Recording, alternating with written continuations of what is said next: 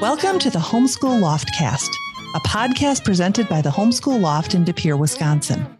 Our goal at the Loft is to encourage parents who educate their children at home and let them know that they are both called to and empowered for the task of home-based education. At the Loft itself, we offer one-on-one consultations, book clubs and discussion groups, workshops and seminars, and a curriculum viewing library. Through the Loftcast, we extend our reach to encourage and bless homeschooling parents everywhere. And today we welcome Leah Lemaster Horton to the show. Leah helps students win full tuition scholarships. She's a proven track record of raising scores significantly by pointing out the skill being tested on each and every question. Students gain confidence in themselves and become prepared test takers, ready to conquer the ACT, CLT, and SAT exams. Leah homeschooled for 18 years and her 3 children won full tuition and merit-based private scholarships valued at over $316,000. Since then, she's helped countless others to do the same. She's currently a third-year MEd student getting her Master's of Education from Covenant College. For the past 7 years, she has been the owner of Horton Test Prep, which we will link in our notes. Her passion is to help students understand the difference between a fixed mindset of I could never learn that to the truth of the growth mindset that they can learn anything. Welcome, Leah. Thank you so much. It's a pleasure to be here. Well, Leah, first, tell us a little bit about yourself, your background growing up, educational background in your family. Okay. I was born in Atlanta, Georgia, and I kind of went back and forth from Ohio to Atlanta, because my father worked for NCR. At the time, their world headquarters was located in Dayton, Ohio. So I kind of feel like I'm both native from Atlanta as well as Dayton. Ended up going to Eastern Kentucky University for college. And right out of college, I worked in an ad agency and client services, then straight into marketing as a marketing manager. And then I found my groove in sales in Atlanta at medical records, in health medical records supply place. So fast forward, because it's many years ago, met and married my best friend, John. We have 3 children, and God called me to homeschool. And I just blinked and it was over. So 18 years went by. We were highly involved in NCFCA, which is the National Christian Forensic Communication Association, homeschool speech and debate. So that we were involved in that for 12 of the 18 years. So speech and debate was just a huge part of our homeschooling journey. Mm-hmm. I can relate. And I think Jenny can as well, because my kids are 20 and 21 and hers are 19 and 21. And, you know, when our kids are little, right, we always think it'll be so long and then they're gone, right? Yep. My baby is a sophomore at Gordon College up in Boston. Oh, wow. Okay. What about your older kids then? Sure. My oldest is, her name is Sierra, and she is a writer, and she runs her own consulting firm, and she lives in St. Louis. Her husband is in residency in urgent care. And I have a grandson named Foster. He is 1.5. He calls me Mimi. And let's see, my middle daughter is Haley, is an astrophysicist at Dynetics in Huntsville, Alabama. And then again, my son's a sophomore. Wow. So that is incredible. What was your motivation in starting the Horton Test Prep? Well, I started hosting when my oldest was in like 9th grade, I think. We started the test prep journey. I kind of got a memo from a homeschool mom who said, wow, I just spent so much time poring over curriculum and trying to choose the right curriculum. I wish I would have spent a little bit more time on test prep. She didn't realize the importance of the scores. And so I heard that when my oldest was in 8th grade. And so that's why I hosted a workshop, and a lady came in and taught a 2-day boot camp in Orlando, Florida. And I remember sitting there and hearing the ideas that were presented, that this test is really just a logic-based test. And there was a lot of tips and tricks and strategies that were given, but I really thought to myself, this is good, but I could do so much better. Mine would be way harder. But I really think that tips and strategies only get you so far, and you really need to know the math facts. You really need to know the English grammar skills. And as far as the reading comprehension section, I think that should be renamed, because reading comprehension implies to the students that they need to read every word and comprehend every word they read. And that's just not true. It should be renamed how do I skim this passage and back to get to the correct answer as fast as possible? Because that is always the goal. Get to the correct answer as fast as possible. So I actually got into the business. God used that way for me to sit there and go, oh, I could do this. And so through helping my own 3 children who, when we first started, even though they were straight A students, and I was a classical educator, so they were well-read. We'd read the classics. I started teaching Latin when they were in 3rd grade. They all had anywhere between 7 and 9 years of Latin. So they were strong on their English grammar skills, because the Latin grammar language is so much more organized than English grammar. It's just a reflection of the culture of the people at the time. They were very rigid with their culture, and their language reflected that. So even though they were solid on their writing and language skills, and they were straight A students in math class, and we went through calculus in high school, I still found that when we were starting that test prep journey, that they were scoring at national average or below. And I was quite surprised by that. It took a while. It took quite some time for me to really understand why. And the main reason why is the fact that there's a big difference in a math class and these college entrance exams, which are all out of context. So let me just give an example. Say a student is in Algebra 2, and they've been on chapter 9 for 3 weeks. If they've done their homework, they've read the chapter, those skills and concepts are going to be fresh in their mind. Right. So they are more likely to do well on test day when they do their brain dump, because those concepts are fresh. Yeah. Whereas these college entrance exams test such a wide variety of skills that I say it's truly kindergarten through 12th grade, because of the fact, and I'm just using math as an example, but the, K through 8th grade is when the fundamentals of arithmetic are taught. Right. But 40% of these exams are arithmetic. So I'm going to say something that I know you're not going to believe. I'll believe it. Students at first are struggling more with the arithmetic concepts than they are the Algebra 2 concepts. Oh, yeah. And they'll say things to me like, Mrs. Horton, I never learned mode, or I never learned box plots. Well, more than likely, it's not a gap in their education. It's the fact that they just forgot that when it comes to box plots, the vertical line is the median.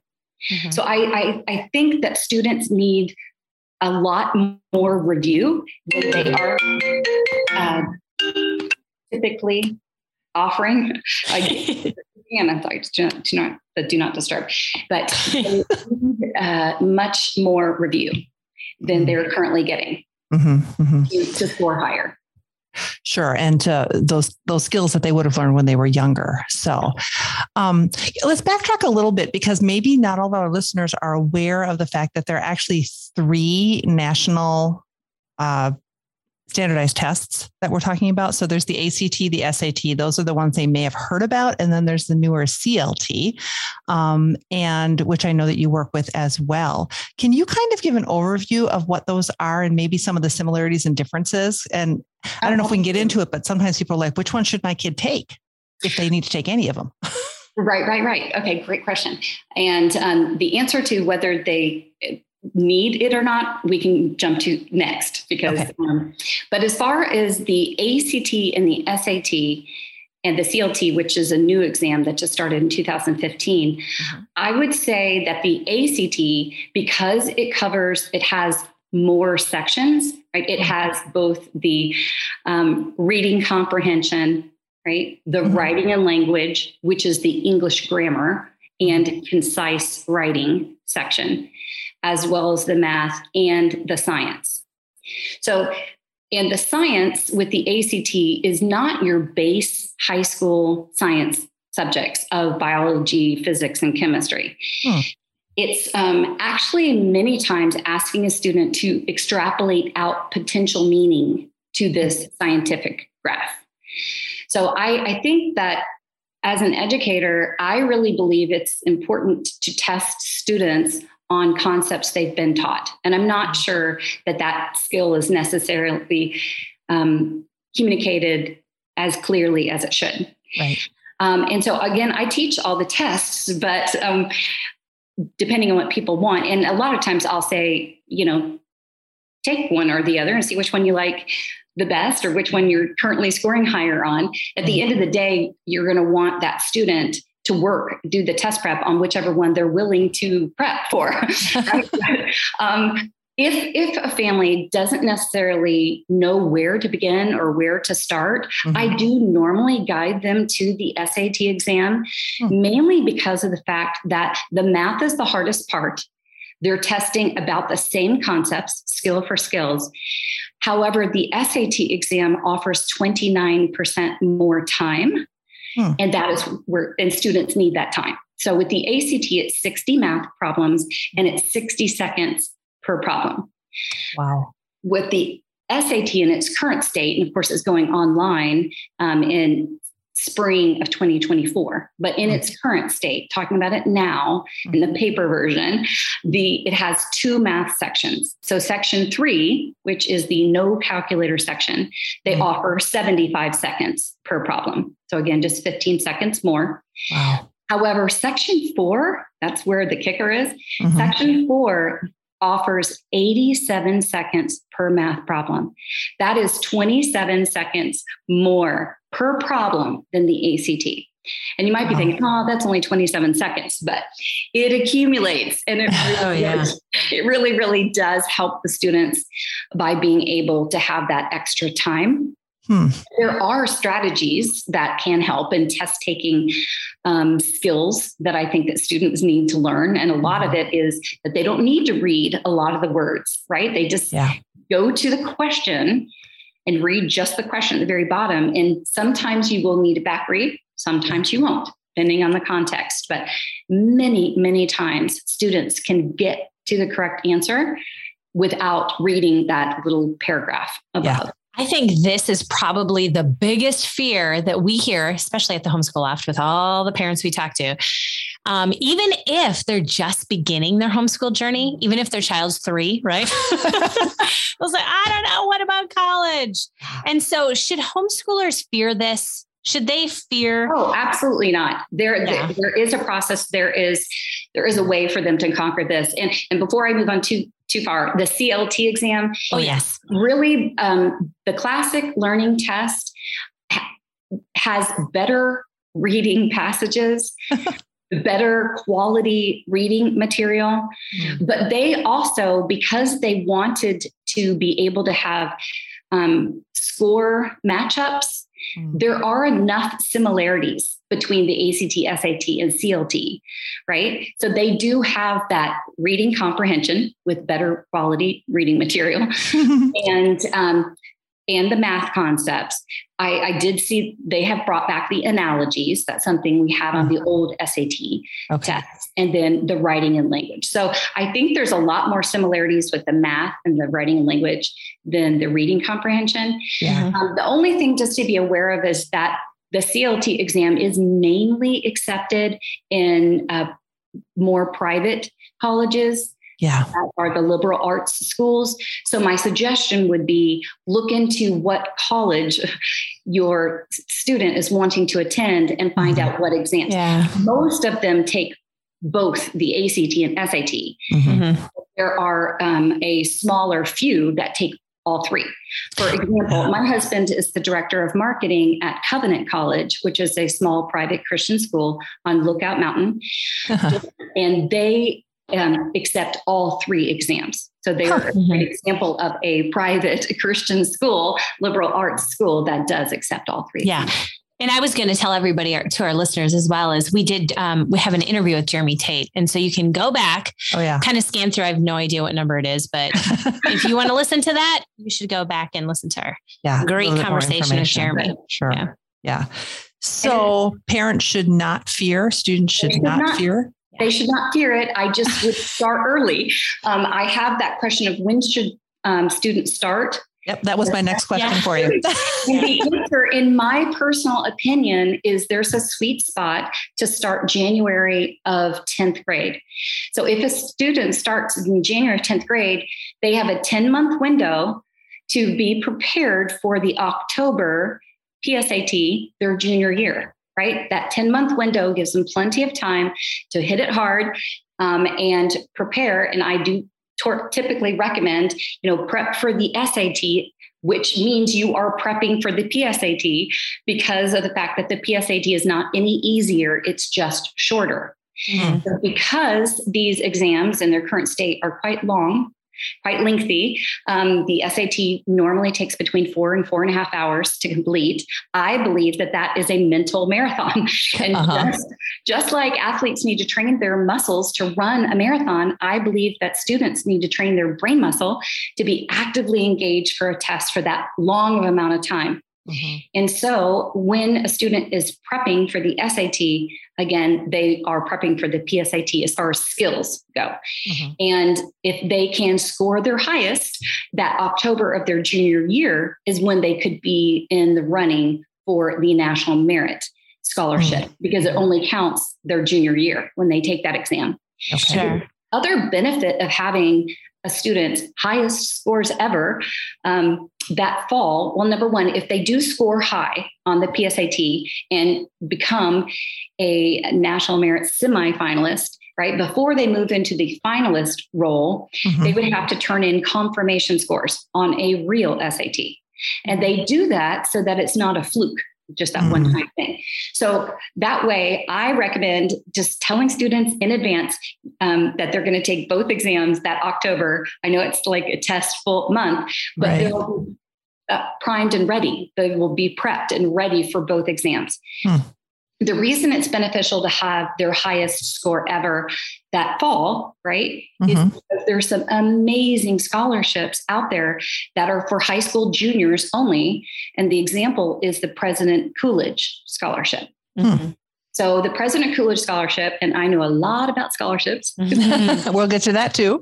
The President Coolidge is my favorite because of the fact that it is a full tuition scholarship for all 4 years and includes room and board, which is a hard cost. Wow. So I never see that to any college that the student chooses. Wow. They can Princeton, and it's $85,000 a year, right? And, but if they win, it's a full tuition. So I will admit there are only 2 winners per year of that amazing scholarship.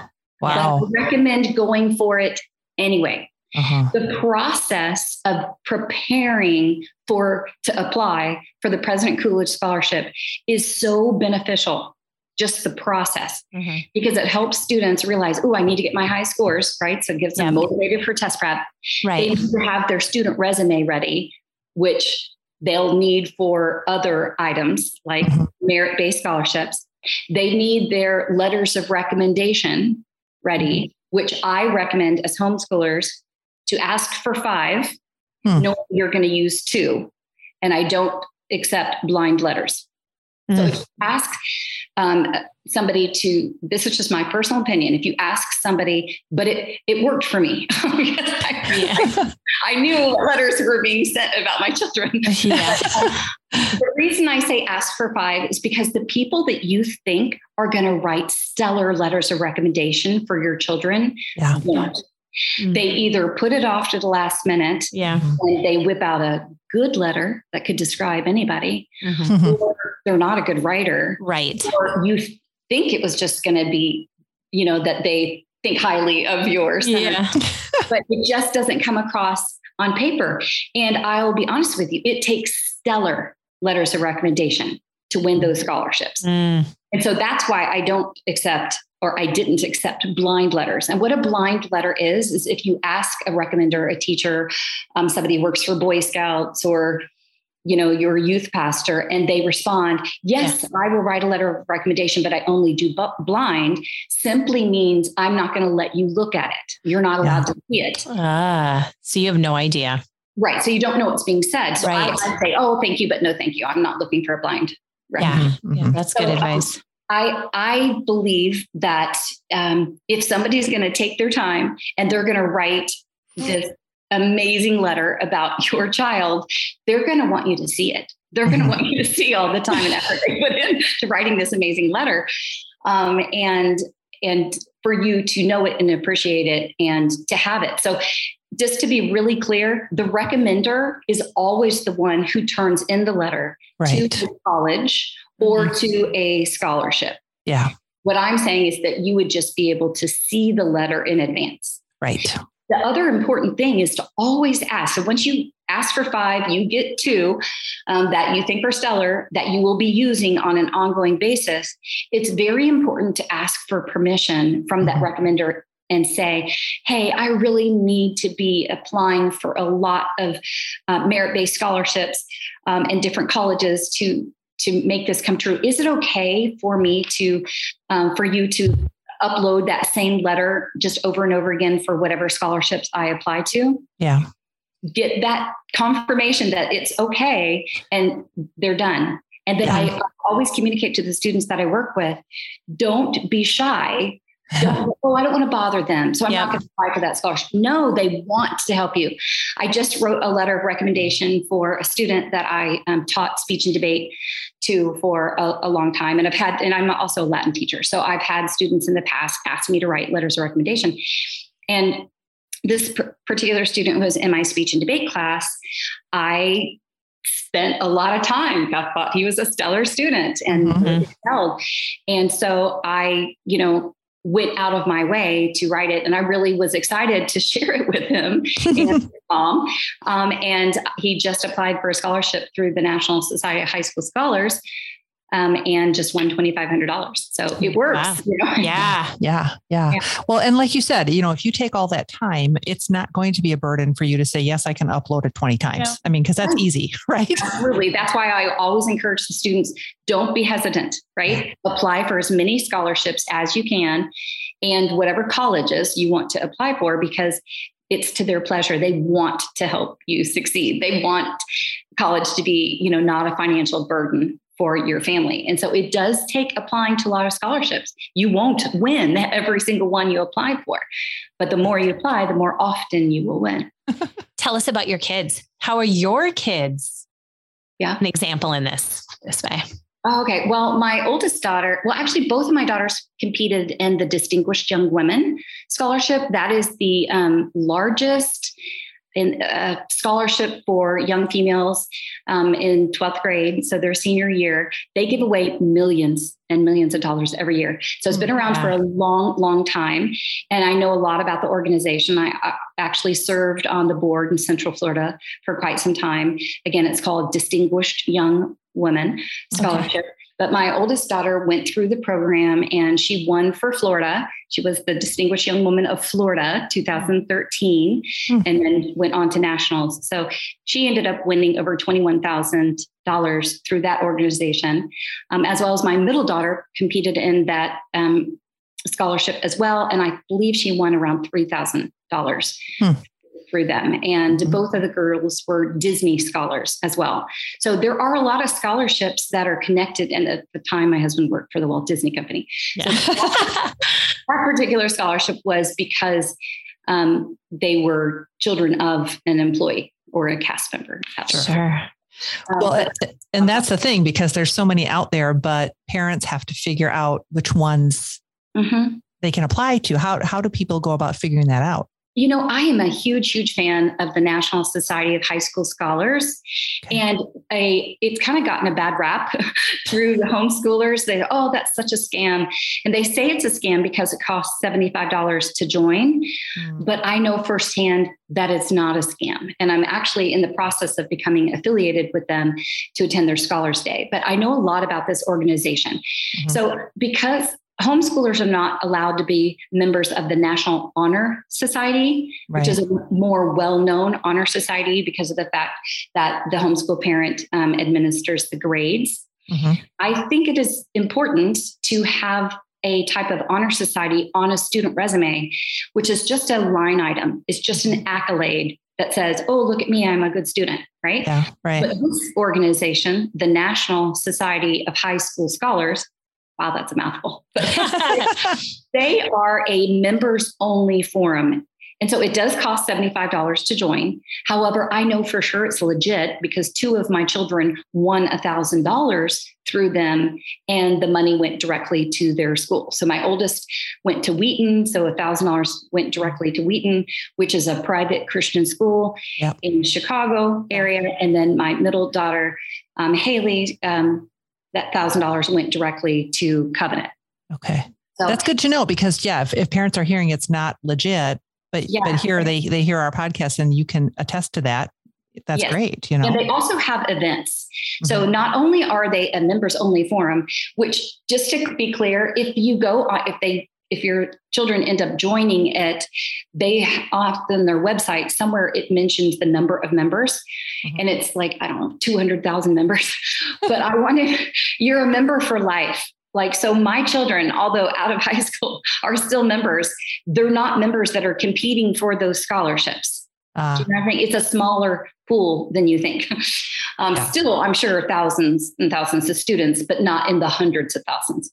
So they offer such a wide variety of scholarships. They have athletic scholarships, debate scholarships, theater scholarships. There's such a wide variety that's why I recommend joining this organization, because of the fact that it not only is a line item on your student resume, but because it does help students find specific scholarships that only members can apply to. Because if you apply to scholarships a lot of time on just scholarships.com, you never hear back, and you just feel like you're applying and you're writing these essays and just sending out into the world. Right. But I know a lot more people that have won scholarships through the National Society of High School Scholars. So it's just a great forum. And it does also require that student resume that helps set students apart from others. So it's wise for students before January of their junior year to be organized. That's why that process of applying for the President Coolidge Scholarship is so important. And even though there's only 2 winners that win the full tuition scholarship, they do have the 100 senators, Coolidge senators, that win a trip to Washington, D.C. and a lot of other accolades and smaller merit-based scholarships. So it's worth the time and effort to that, but mainly for that process of getting that student resume ready, right? So that. So what is part of a student resume? Oh, a lot of different. So they're just their work experience, awards, their community service and volunteer hours, especially if they've initiated something, if they started an entrepreneur club, they started a robotics club, and especially a little profile that's going to describe them and only them. Not something generic like a hardworking high school. Exactly. No, what is different about them? What sets them apart from others? Because at the end of the day, during the college application process, that's their goal, is to be set apart from others. Right. So is the resume like information that they and the students and the parents like create together so that when they're filling out applications, they've already got the information in front of them. They don't have to think about it every time? Yes, but it's not just for their benefit. Even when a college doesn't ask for the student resume, I would send it anyway. Okay. because it sets you apart. It looks professional, right? Yeah. And so it's an organized way for you to be reminded of your own, oh, that year we did this, that year we did robotics, right? And I don't really recommend being a well-rounded student. I recommend being a pointy student. What that means is instead of 1 year of chess, 1 year robotics, 1 year soccer, 1 year speech and debate, right? That's well-rounded, did a lot of things. Right. Being a pointy student means I was involved in this for a length of time. Yeah. I played varsity soccer 9th through 12th grade. Sure. I was involved in speech and debate for 6 years and turned around and became a servant leader and led the club junior and senior year and was the teacher. Like it's being able to communicate your narrative, your high school story on one page, sometimes two. But I do know for sure that the President Coolidge student resume requirement is just a 1-page thing. Oh, okay. There are some wonderful templates on Canva. So if you have Canva is a graphic design site that's completely free. Uh-huh. And they have some really nice looking student resume templates that help the student resumes look professional. Yeah. Okay. No, that makes sense. So, so pointy in one regard, but also well-rounded in the sense that kids should have volunteer work experience as well as the academics, right? So you don't mean pointy and only doing academics and nothing else, right? Absolutely. They should definitely be involved in other things outside of their academics. Right. And something that they're passionate about, something they are really interested in, and then they go far with it. Yeah. Yeah. And I know we mentioned it briefly earlier about, why, or is it still needed, these test scores? I want to come back around to that because it's so important that there are a lot of schools that are test optional for admittance. Right. Yet they require those test scores to be invited to scholarship weekend. So for example, and I'm just using Covenant College as an example, and I just recently found this out, they are test optional again this incoming year. However, this past year, this coming year, they required that SAT of the 1320 and also whatever comparative scores for ACT and CLT to be invited to scholarship weekend. If a student was invited to scholarship weekend, then they could apply for the 14 full tuition scholarships that they give away every year, as well as the best financial aid packages. So in other words, if you're considering a private school, especially a private Christian school, those scores are still needed, even though they say that they're optional for admittance. Right. Most people, if they're going to be able to afford, or at least my family, to be able to afford a private Christian school, needed to be able to have, those merit-based scholarships and potential full tuition scholarships. Well, yeah, because the cost of college is astronomical and I would say immoral, but it is what it is, right? Surely. Right. And so our goal, because we were living in Florida, and in Florida, we had the Bright Futures Scholarship. So if you reach a certain test score, then if you also have good grades and volunteer hours, then you can receive a full tuition scholarship to 39 different colleges and universities in the state of Florida. So it's a pretty nice deal. But once we had, free college in Florida in our back pocket, they were like, okay, now what? Right. Well, all 3 of my children ended up choosing to go private Christian. And we would only have been able to make that happen with getting those merit-based scholarships. So my son is on a full tuition scholarship at Gordon College, which is 30 minutes north of Boston. Okay. And I would use them as an example too, of their scholarship weekend, because I want to be really clear. The test scores only help you get invited to scholarship weekend. Once there, it's it's a clear slate, and all the scholars are going to be evaluated differently. Right. And I believe that it is the speech and debate skills that my children learned and their ability to communicate well that really helped them. So my son's scholarship interview was a 30-minute one-on-one interview up in Boston. That's a long interview. And usually they're 10 to 15 minutes long.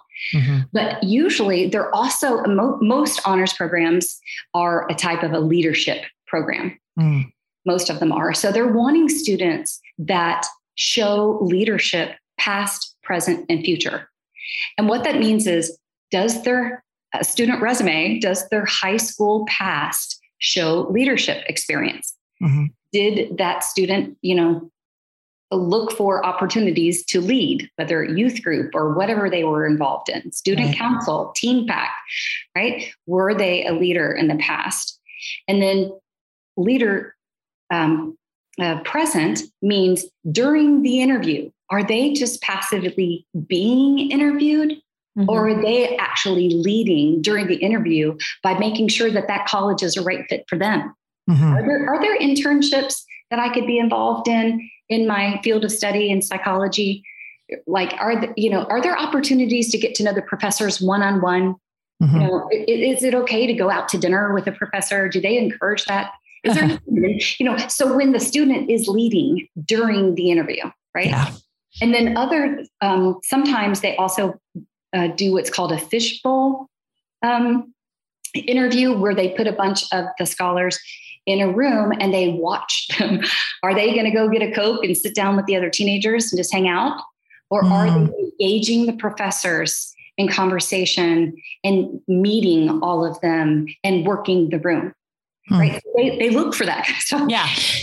Well, and I would say for sure, we have a boy so my kids were classically educated as well. And I taught at a classical school. And so it really is this thing of laying the foundation of confidence is really what it comes down to. And I think that, so for my son, Noah, he was always a history kid all the time. Well, he took it upon himself to start a history podcast when he was 16 years old, had the confidence to do it. You were talking about asking questions, and that really is confidence, right? A lot of people are scared to hear the answer no. And so they don't ask the questions. And Noah, there he was sitting in his room, and he contacted Oxford University, called to ask the professors if they would love to be on his Vikings podcast, Viking study. And they were enamored, because here's a 16-year-old student who just called and said, "Hi, I'm Noah, and this is what I'm doing." And so the rest is history. His podcast was getting 10,000 downloads in a week. And he's written books. He's written for the History Channel. He's done all of these things. And it really comes down, to put it into basic terms, just for even our listeners, it's really confidence, laying that foundation. Right. And helping them, like you said, with the speech and the debate. Yeah. That is a huge thing, to be able to communicate, because at the end of the day, it's about the human being and how they can present. Right. Would you say that? Yes, absolutely. And I'm a big believer that with experience comes confidence. So when you first start something, you're not going to be confident at it. So you need to know in advance. And I've seen this over and over again with these young debaters that come in, and they're 12 years old. They don't know what they're doing, and they're very scared. And they're not confident at all. Right. And they're nervous, but they watch the older debaters, and they're like, I want to learn how to do that. So they don't stop. They keep trying. They learn how to write their debate cases. Yeah. They learn how to write their briefs. They learn to piranha pack their cases to make sure there's no weak links. And with experience comes confidence. They have to give themselves time to develop that experience so that they know what they're doing. Yeah. It's really true too, because when my husband had bought him the podcast stuff, it really sat in our basement for a while. And he was, my husband was saying, when you're ready, you're going to start it. You're going to do it. And it wasn't just snap your fingers. 1 minute he's 16 and then the next he's writing for the History Channel. He literally fell 100 times. But the thing of it is to get back up, right? Mm-hmm. Every single time to get back up. Discipline. Yeah, it is. It's discipline. It's knowing that. And those of us, Tina, who have studied Latin. Oh, we know this discipline. I have a very good vocabulary. I just informally studied Latin. Yeah. That's what really taught me discipline. The classical education to me was really the thing that showed me, hey, you just don't know the grammar of a subject. It's not that you don't know, right? You have to see it all the way through. But so many parents, talking about the college thing, it's like reeling it all back in. It's really figuring out what that child, like you said, Leah, is passionate about. Yeah. rather than just sitting and, answering questions because they have to go to college because their parents wanted them to go. Right. It's really having that desire, that passion to do that. Yeah. Love of learning. Right. Right. For sure. When you and I were talking, Leah, you mentioned passion projects. And so Jenny's talking about passions. And can we talk about that a little bit in case we haven't touched on it through the Absolutely. other questions? I think a passion project is something that students can use to set themselves apart from others, right? And learn about themselves. So depending on what it is they're passionate about. So I'm just going to use sports, for example. Mm-hmm. So say we have an athlete, they played varsity soccer for 4 years. They have a love of the sport. They want to play soccer in college. It would be great to take this thing that they love, right? And do something that benefits others, not just themselves. Mm-hmm. So an example with soccer would be to initiate putting on an inner city soccer camp for children. Mm-hmm. So the process of learning what do I need to do to get that to happen, right? Yeah. Enlist volunteers. You need to get people to sponsor it. You need to get people to potentially donate money so that you can create t-shirts. Right. And it's that one student's idea that comes to fruition, takes a lot of time and effort to put it on, but is so worthwhile because of the fact that they are learning about themselves. They're learning about what their professional capital. Yeah. So professional capital simply means, and this is true for any career, whether you're a teacher, doctor, engineer, if you are going to learn how to be better at something, and I'm talking a professional student at this example, but that professional capital because it's valuable, is made up of 3 different things. It's made up of their human capital, their social capital, and their decisional capital. So human capital means when that student is learning about themselves, any skills that they learn, any books, any courses, any self-care, anything about taking care of themselves is developing their human capital.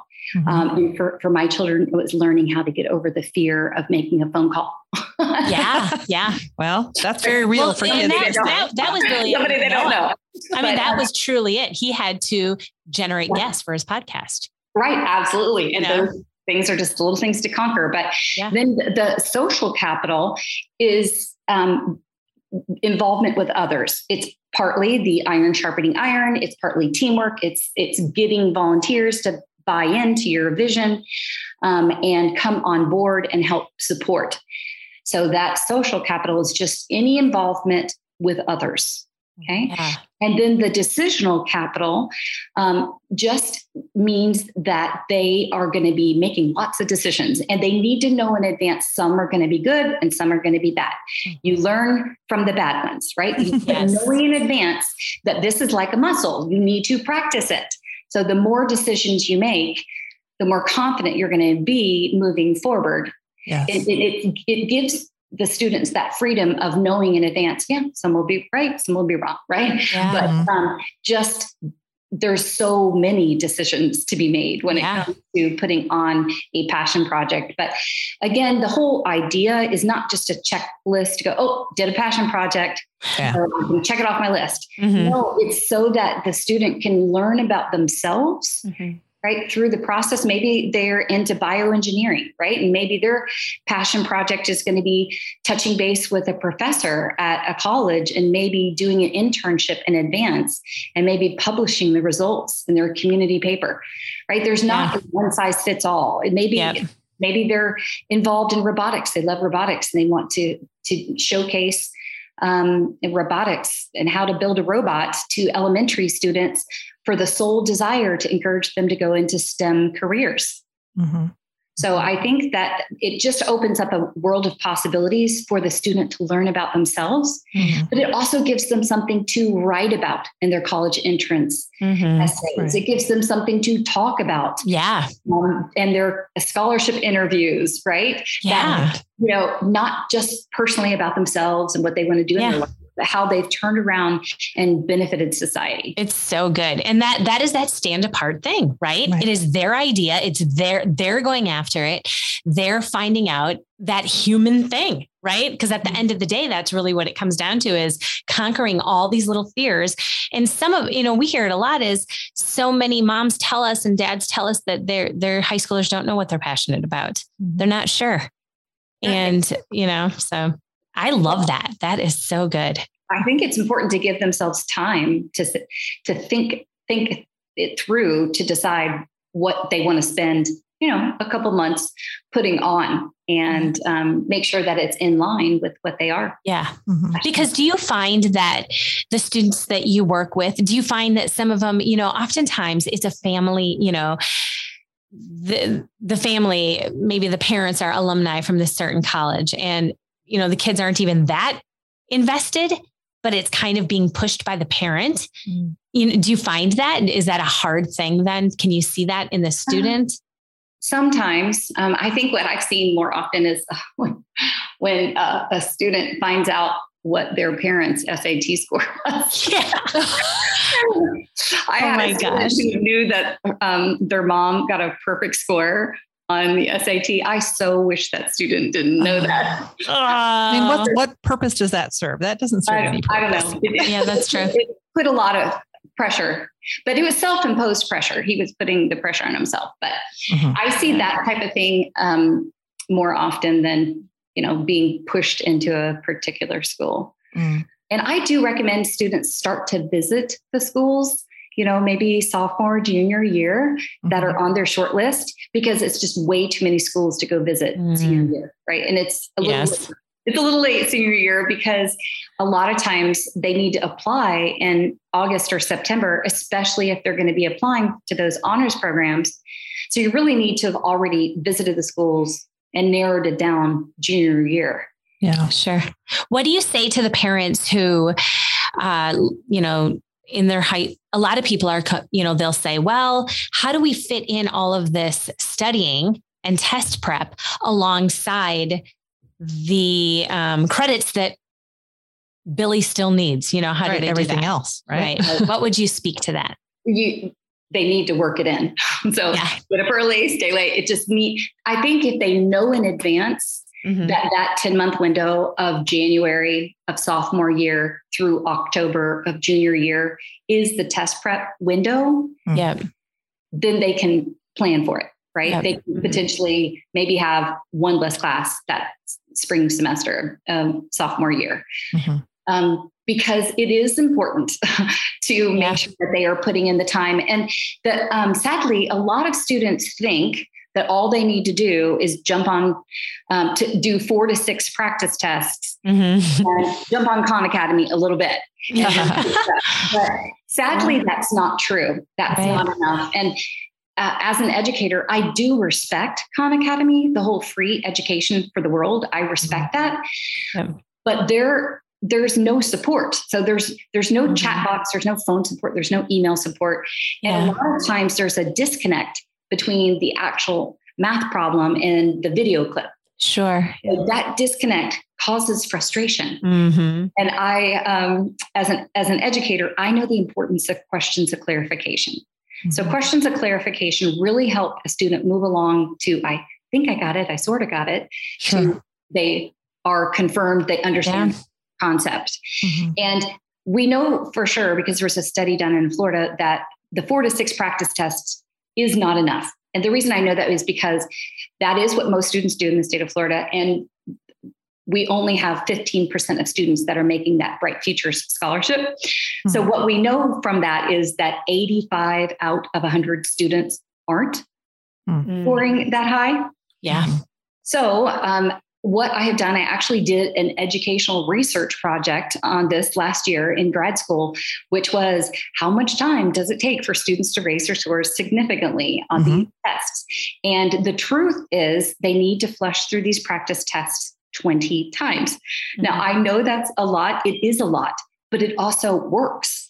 If you want to take a student who's scoring around national average or below and raise scores significantly to potentially scoring in the top 5 to 10% in the nation, it's going to take some time. Yeah. And again, it's not like voice lessons. You don't go one, exactly. That's right. You don't go to voice lessons one time and then sing amazingly well. Right? That's right. Exactly. So and because there's such a wide, diverse amount of skills that are covered, and there's so many different sections. So if we're coaching the ACT, I'm coaching the reading comprehension, writing language, the math, and the science. And with the SAT and the CLT, it is that reading comprehension, writing and language, and the math. So 3 different sections. And so I do believe that it's important for students to over practice a little bit so that they can be confident in themselves. And I don't recommend copycat curriculum. And there's no reason to buy a homeschool test prep curriculum. If you buy a homeschool curriculum, they wrote it, right? So if you walk into Barnes and Noble and you see the plethora of copycat curriculums like Barron's and Princeton and Kaplan, what we need to know is that when they're writing their practice tests, they're saying, oh, how would College Board word this systems of equations problem? How would they word this difference of squares problem, right? I just think that that's ridiculous because of the fact that it's just not needed. The College Board put 10 free practice tests online. You can just Google SAT practice test 5, and it comes up in a PDF format. So I coached through students through those 10 free practice tests. And then past that, I use QAS tests. So they have legally, ACT and SAT are required to release their test questions. So College Board releases their test questions 3 times a year, March, May, and October. And what that means for the homeschool parent out there is to know if you're just arbitrarily picking a month for your student to take the SAT, just to get a raw score or a baseline, right? I highly recommend March, May, and October because of the fact that after they take the test, of course, when they get their scores back, they are able to go into their dashboard and actually see the test questions. And if they took the test in June, they can't because there's test questions to see. So it's very valuable to see the test questions because on the problems that they got wrong, they can identify, oh, I need to work on that skill. I really do need to know how to use the quadratic formula. I really do need to know how to set up the inequality. I really do need to understand isolation of a variable. And what I help students do is be able to look at each and every question, whether it's the writing and language and it's testing the English grammar skills, right? Comma splice, this is verb tense, right? Or the math, which tends to be the hardest, whether it's a homeschool student, private school, or public school, most students need help the most on the math. It doesn't matter if they're a straight A student in math class. Mine were too. It takes a lot of time and effort, right? So what I normally do is take students through those 10 free practice tests 1 through 10. Then we jump to those QAS tests. That's the ones that are released March, May, and October. The QAS refers to the question and answer service, and it costs $18. So it's definitely worth paying the $18 to get that. But I recommend, that they potentially jump to after the 10 free practice tests. Then I'm just taught the March 2022 and it's hot off the press. And the funny thing is a lot of students will think that that's more valuable, that March 2022 that was just administered a couple of months ago, that it's more valuable than the October 2020. And it's not. They're both past real tests. And that's my point. I don't believe in copycat curriculum because those aren't the past real tests. And it's important for families to know, for example, with College Board, practice test 1 through 4 were written to be practice tests to cover the skills that they want students to know. But practice tests 5 through 10 are the past real exams, the QAS tests, that they turned into a practice test. And that is why they are able to access them online for free. So you can certainly go buy College Board's study guide, right? The big blue book, and that's fine if people want to do that. But usually I recommend just printing off the sections that we're coaching through that night. So we're either coaching through reading comprehension, writing language, or we're coaching through both of the math sections, print that off, right? And that way it's portable. The kids can have it in the car with them as their moms drive to soccer or debate, right? Right. So that they can attempt the problems in advance to the class. Yeah. That is good advice because I know, I mean, even at the homeschool conventions, right? It's an overwhelming thing anyway, but then there you walk away with all of these, a whole box curriculum basically of test prep. Yes. Right? Yes. And that's the overwhelming part. I've just started attending the homeschool conferences. I went to the Ohio Great Homeschool Conference, and then also Florida's FPEA. Yes. A speaker and an exhibitor. So it was really fun. So I'm just Good. We love them. We love great homeschool conventions. Yeah. This is all it was really good information because, one of the things that we say to the parents that come into our physical location, but also on the podcast is, not every child needs to go to 4-year college or go to 4-year college right out of high school. There's lots of different ways, but what people need to know is that if your student does want to do that, then there's a process. It almost sounds like a game to play, but it is what it is, right? We can't, if you want to go to 4-year college, you have to play the game, so to speak. And you have some great information about how to help kids do that. So thank you. It is my goal to help students, be able to turn that dream school into reality with those dream financial aid packages. And it is true that they will be able to get a better financial aid package with those better scores. That's really good because some of these kids, I mean, they do, it is a dream. I mean, they have it in their heart. They know what they want. And then they come to this block and the parents are frozen. They don't know which way to go. And so, what a plethora of information, Leah. It's just been a delight listening to all of this. Oh, my pleasure. And you guys, here's the thing you heard. Now, the good news is you can listen to this episode with Leah, get out, type it in your phone, get out an old-fashioned notebook and a pencil, write this stuff down. Because when your passionate child wants to go to college because they have a passion in them to learn something and to be something, they have a calling, it's going to be very critical that you have a plan for them. It's your duty.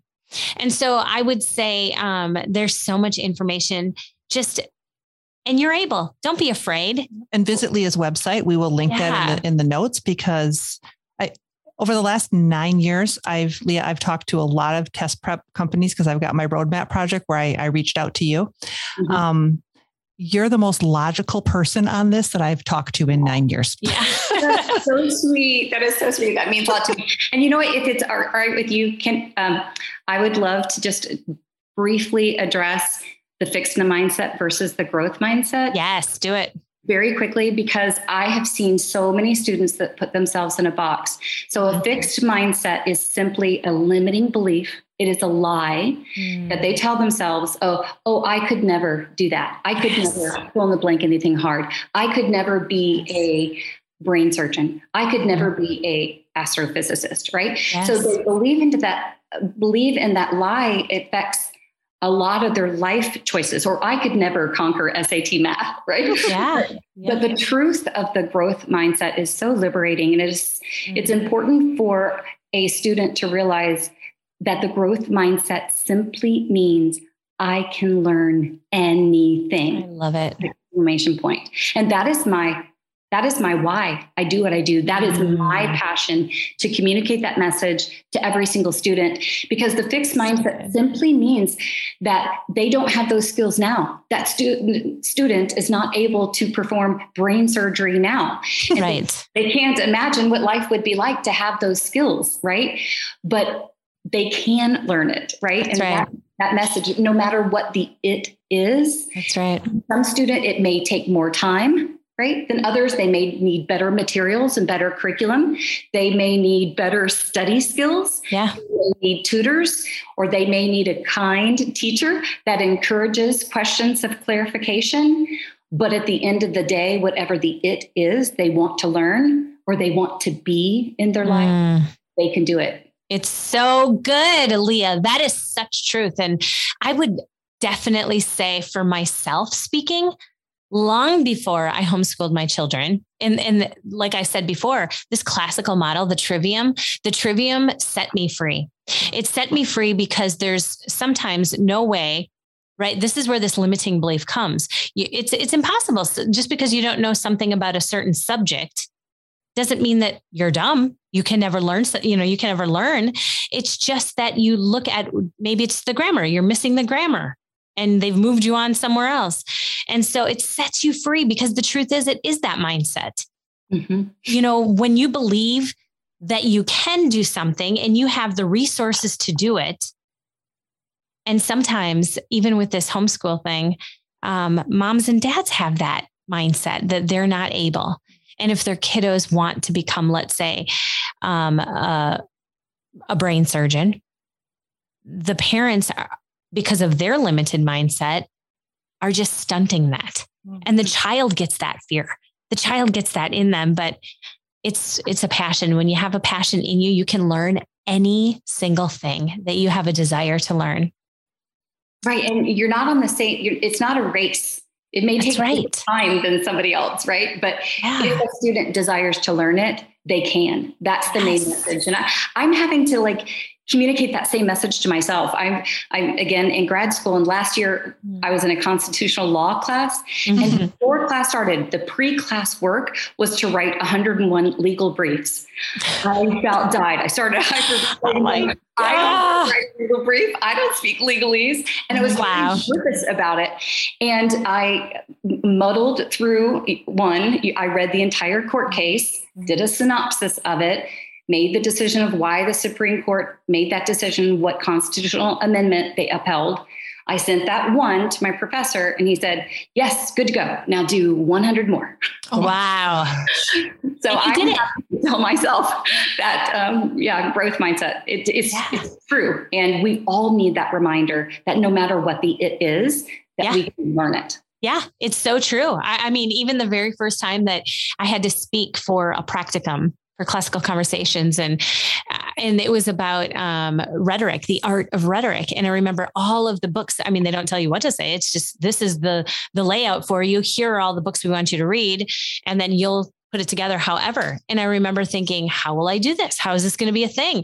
And I told my husband, I'm not afraid of the moms. It's the business. It's the bow tie wearers in the back, those men. I'm afraid. And my husband said, here's the thing. It's always about being just one step ahead. Right. That is it's just one step ahead. Not every human. I mean, nobody knows all of the information about every single thing, but it's the attitude. It's the attitude. Right. Absolutely. Leah, amazing. I loved every single thing that you said. And like I said, moms, dads, get your pens, get your pencils, get your paper, and just write it down. And just know that God has called you to it. And so for sure, He will see you through it. Thanks for listening.